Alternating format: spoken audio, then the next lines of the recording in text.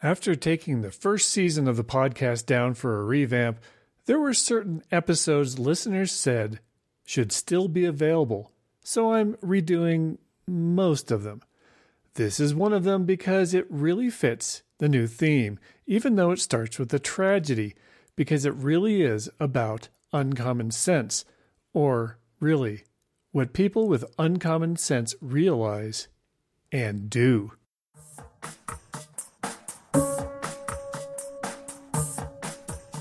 I'm Randy Cassingham. Welcome to Uncommon Sense. What follows is an interview recorded in early November 2017. One note, I say in the recording that the show page is on the website as Podcast 17. That was then, this is now. The show page is thisistrue.com/podcast20, where you can find a transcript and a place to comment. Also carried over from the original, the Easter egg at the end. With that, here we go. I'm Randy Cassingham, and this week I'm joined by a special guest, my old friend Leo Notenboom of AskLeo.com, which has the tagline, Making Technology Work for Everyone. Welcome, Leo. Hey, Randy. Good to talk to you. You'll understand in a moment why I asked Leo to join us this week, because this week we're discussing a story from issue 1220 of the newsletter, which will be included on the show page at thisistrue.com/podcast17. It's called Wake Up Call, and you'll see why I called it that in a moment if you don't already realize why. It's about the firestorm that burned down 1 in 20 homes in Santa Rosa, California recently, and it also took down a couple of modular buildings at Keysight Technologies. Inside, the collected archives of William Hewlett and David Packard, the founders of the iconic Hewlett-Packard Company in 1938, started in a garage that's the birthplace of Silicon Valley, according to its historic landmark designation. The quote-unquote irreplaceable papers, which included photos, correspondence, and speeches by the two high-tech icons, were valued at $1.9 million 12 years ago, with the appraiser saying that the archive was, quote, of the highest possible historical value in the history of technology and business. It was pulled together when HP hired archivist Karen Lewis. When she first saw the papers and photos, she said, "Oh my God, this is the history of Silicon Valley. This is the history of the electronics industry." Lewis kept the resulting archive in a humidity-controlled vault with a fire protection system, not the sort of shed Keysight put it into when it took over HP's electronics test and measurement business. A Keysight spokesman brushed off criticism, saying the company, quote, took appropriate and reasonable steps to safeguard the archives. "This is a sad, unfortunate situation," said that spokesman, Jeff Weber. "This is the time to begin healing, not assign blame," unquote, which is the sort of thing someone says when they really deserve blame. But my tagline on the story, if only HP made document scanners so that there wasn't a single copy of everything. And that ties in with what Leo has been preaching in his own newsletter for years, which is, if there's only one copy, it's not backed up. And the story of losing the irreplaceable in a fire has special relevance for you, Leo, and is maybe rooted in something in your own history. Yeah, earlier this year, I actually did a video podcast on this. When I was 9 years old, in 1966, there was a fire at my grandparents' house back in the Netherlands. Now, my parents had left the country in like 1952, something like that, and they didn't take a lot with them, which meant that a lot of their heirlooms were in that house and, in fact, destroyed by the fire. In addition, I also learned actually just late last year that my grandfather was one of the first people in his area to actually take up photography as a hobby. Oh, wow. Which meant that a lot of his truly, really old photographs were also lost in the fire. Photographs that were, not unlike these documents we're talking about today, completely irreplaceable. Now, one of the things that is most painful about the HP story is that back in 1966, options for quote unquote backing up photographs were limited. You would make additional prints maybe and store the negatives somewhere else perhaps, but it was a painful, painful process. Today, the documents that we're talking about here for HP, somebody could have invested in a scanner and taken the time to at least make digital copies of these documents. Admittedly, the fire would have destroyed the originals, and that's another discussion to have, of course. But even just having a digital copy of something that important for the legacy that it represents is just, would have been a wonderful, wonderful opportunity. And it represents really a second loss that, the information here is just gone, period. Right. And even before scanners, they had Xerox machines, even with document feeders that they could have just run stuff through.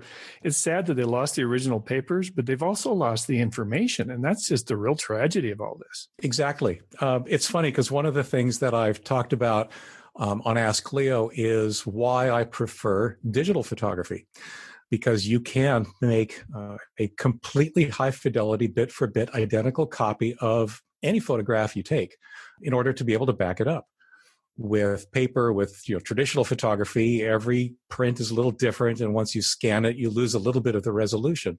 And yes, if they had taken the time to make a photocopy or scanned these documents, sure, the resolution wouldn't have been as high quality as the original. I get that. But like you say, it's the information that's the biggest loss here that there's no way to recover. There's no way to get it back. Now, my tagline was a little bit sarcastic because HP does, of course, have document scanners, and they've had them for many years. Why do you think they didn't use them? That's a really good question. I think that in a lot of ways, well, for one thing, this company that actually suffered the fire was now twice removed from HP. Right. They were part of a company that HP spun off, and then they were themselves spun off from that company. So perhaps the thinking that might have said, hey, our company makes scanners wasn't part of the culture at the time. Honestly, I suspect it was more of a budget issue that doing things properly, it costs in one form or another. Certainly a fireproof vault is more expensive than whatever it was they ended up putting it in. Or having an archivist, which obviously is something that HP did prioritize when the collection was part of, when the company was still part of them. Well, plus an archival vault with a fire suppression system and all that. Yeah, it costs. And it's unclear that, this company would have been able to do that. Now, somebody did make the comment in one of the reports on this that in reality, this entire collection should have been handed off to like Stanford. Right. Or, some other organization that's actually tasked with, as part of their mission, preserving the important history of Silicon Valley. And again, it's another opportunity lost, but that would have been the right solution probably in the long run. Yeah, it was the archivist herself, Ms. Lewis, that said the archive should have gone to Stanford, where the founders were alumni. Exactly. And that's why so many of these companies, including Google, started up in Silicon Valley because they were Stanford students when they came up with their ideas. Exactly. So, like I said, it's a great loss, but from every loss, we all have this opportunity to learn a lesson. And that's where I tend to come from whenever I hear these stories. Which is why I invited you today. And I thank you very much for that. Everybody needs to hear my little mantra that, if you only have one copy of something, or if there's only an original copy of something, you run the risk of losing it. Anything can happen. And I call this wake-up call, not just because big companies need to wake up and think about their own archives and how they're protected. But I think it's important for the individual too, which is who you concentrate on. So talk about what kinds of things people have at risk that may not even realize it. Well, certainly anything digital. Most people take for granted things like their email and so forth, but once their email account gets hacked, for example, if all their email is in their Gmail account or their Outlook.com account. And all their contacts. All the correspondence, that could all be gone in an instant unless you have a backup copy. Digital photographs are a nice segue here because it's something that people at least understand they're taking, and they do tend to be ephemeral. But the number of people I hear of that keep all of their photographs on their phone and are completely heartbroken when they then lose the phone. Or they drop it and it breaks or something, yeah. Or something. Well, at least if you drop it and it breaks, there's still an opportunity to recover. Right? Maybe, but not always. I mean, if it's on a little chip that you can pull out of the phone and put in your computer, yes. But if the phone's completely wrecked, maybe not. Depends on how much money you're willing to throw at the problem. But nonetheless, the issue, of course, is that if you lose the phone, none of those options are available to you and all of your photographs are gone. And why throw money at it when it's really very simple to back up the pictures from your phone and your contact information and everything else? There are definitely many ways to do that. And now I'll admit, I tend to overkill in the way I handle my own life, just because it's kind of the person I am, and I keep seeing so many people lose so much data because they haven't backed up. But when I take a photograph on my phone, within minutes, it's been backed up to Dropbox or to Google Docs or something like that. That then gets replicated to a number of computers on, here at home. Overnight, those then get replicated up to some more cloud storage. I mean, I kind of sort of go nuts with this stuff. You're a backup fiend. I am, and the same is true with my SLR, with my digital SLR. Yes, for the time it takes me to copy the photographs from the camera to my computer, there's only one copy, and I'm very, very cognizant of that fact when I'm in that situation, especially if I'm traveling.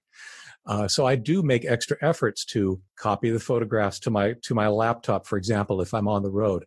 And by copy, I really do mean copy. I don't remove them from the camera until I'm certain that there's another copy and perhaps even another copy of that copy, safely in a couple of different locations. It's not so much that it takes a lot of work. It's more that it takes an awareness. It really takes people paying attention to and prioritizing and understanding the kind of things that that can be lost. Another thing people can do that they don't do is simply back up their computer. I have a horrific story from, maybe 4 or 5 years ago, back when ransomware was first coming out.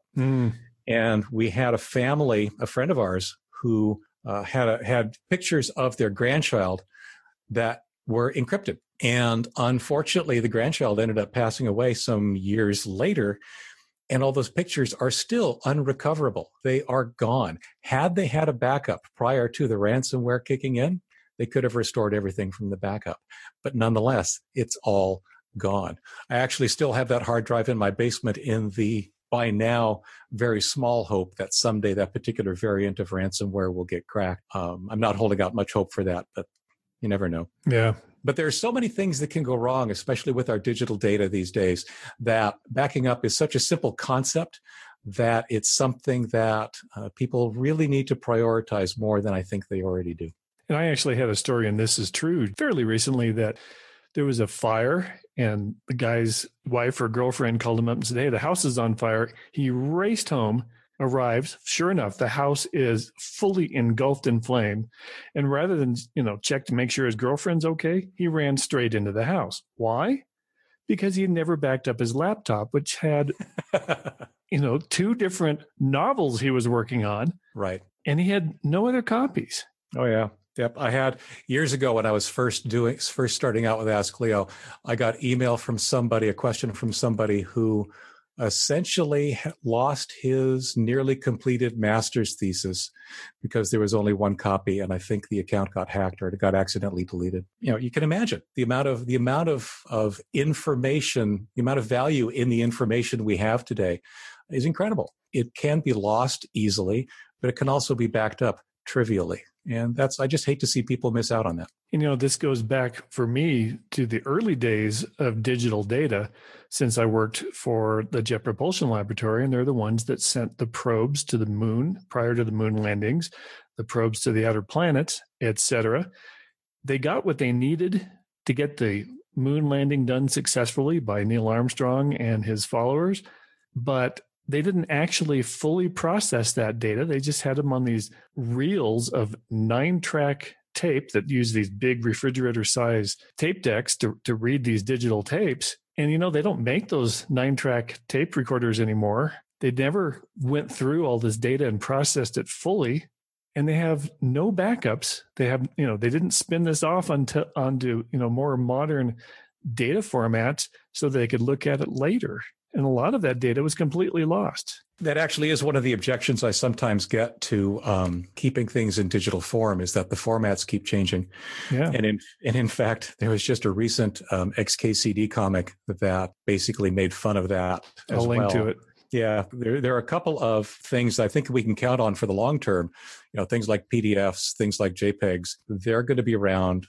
The ability to decode them, to understand them, is going to be around for millennia. I honestly believe that. But not necessarily the format they're recorded on. I mean, you could have put a JPEG on a 9-track tape, but if you don't have a way to read that tape, exactly, you can't decode that JPEG. And today, for example, if I had something on a 3.5-inch floppy disk, I'd be hard pressed to come up with a way to read it. But I could, right? There are definitely ways to do so. It does require a certain amount of ongoing, I hesitate to call it maintenance, but it requires a little bit of awareness. And it really is weight maintenance. I mean, if you know that your 5 1/4 floppies are going away, yeah, you got to re-record them onto 3.5-inch floppies. Right. And when they went away, then you got to put them onto something else. So the nice thing about digital data is making a copy of something is trivial. Right. So do it while you can. I have, from my early years at Microsoft, I had some stuff that was burned onto CD-ROM. Well, that's great. It was a good backup mechanism at the time, but CDs, especially the burnable kind, they have a lifespan. They tend to degrade over time. So some years ago, I took the time, a little bit of time, to sequentially copy each one of those CDs onto a hard disk. Now that hard disk has been copied and copied since then because I've moved it from machine to machine. But that hard disk is actually now also part of the kinds of things that I back up automatically to the cloud. So that means that even if all my machines here at home were to somehow disappear, 3 or 4 Amazon data centers would all have to implode before I'd actually lose any data. Right. And those are probably geographically separated to different parts of the world, so that It's unlikely that they'll all get wrecked at the same time. It is unlikely. And that's actually one of the interesting thoughts, I suppose, about cloud storage. Again, people have concerns about cloud, using cloud services of, privacy and security and so forth. But the other side of the coin is that they're handling the physical aspect of how this data gets stored. I honestly don't care how the data gets stored as long as I can access it. And I'm sure that they're constantly migrating things around to different hardware as hardware improves, as their systems scale, as the technology underlying them all changes.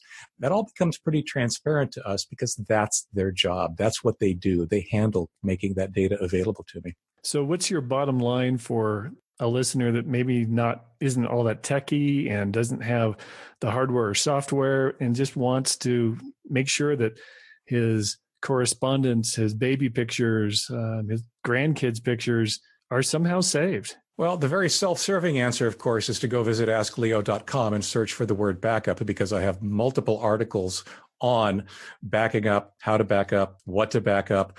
I even have what software to use. Exactly. I have some step-by-step articles on exactly not just what software to use, but step-by-step walking you through actually using that software to perform the backups that I think are important.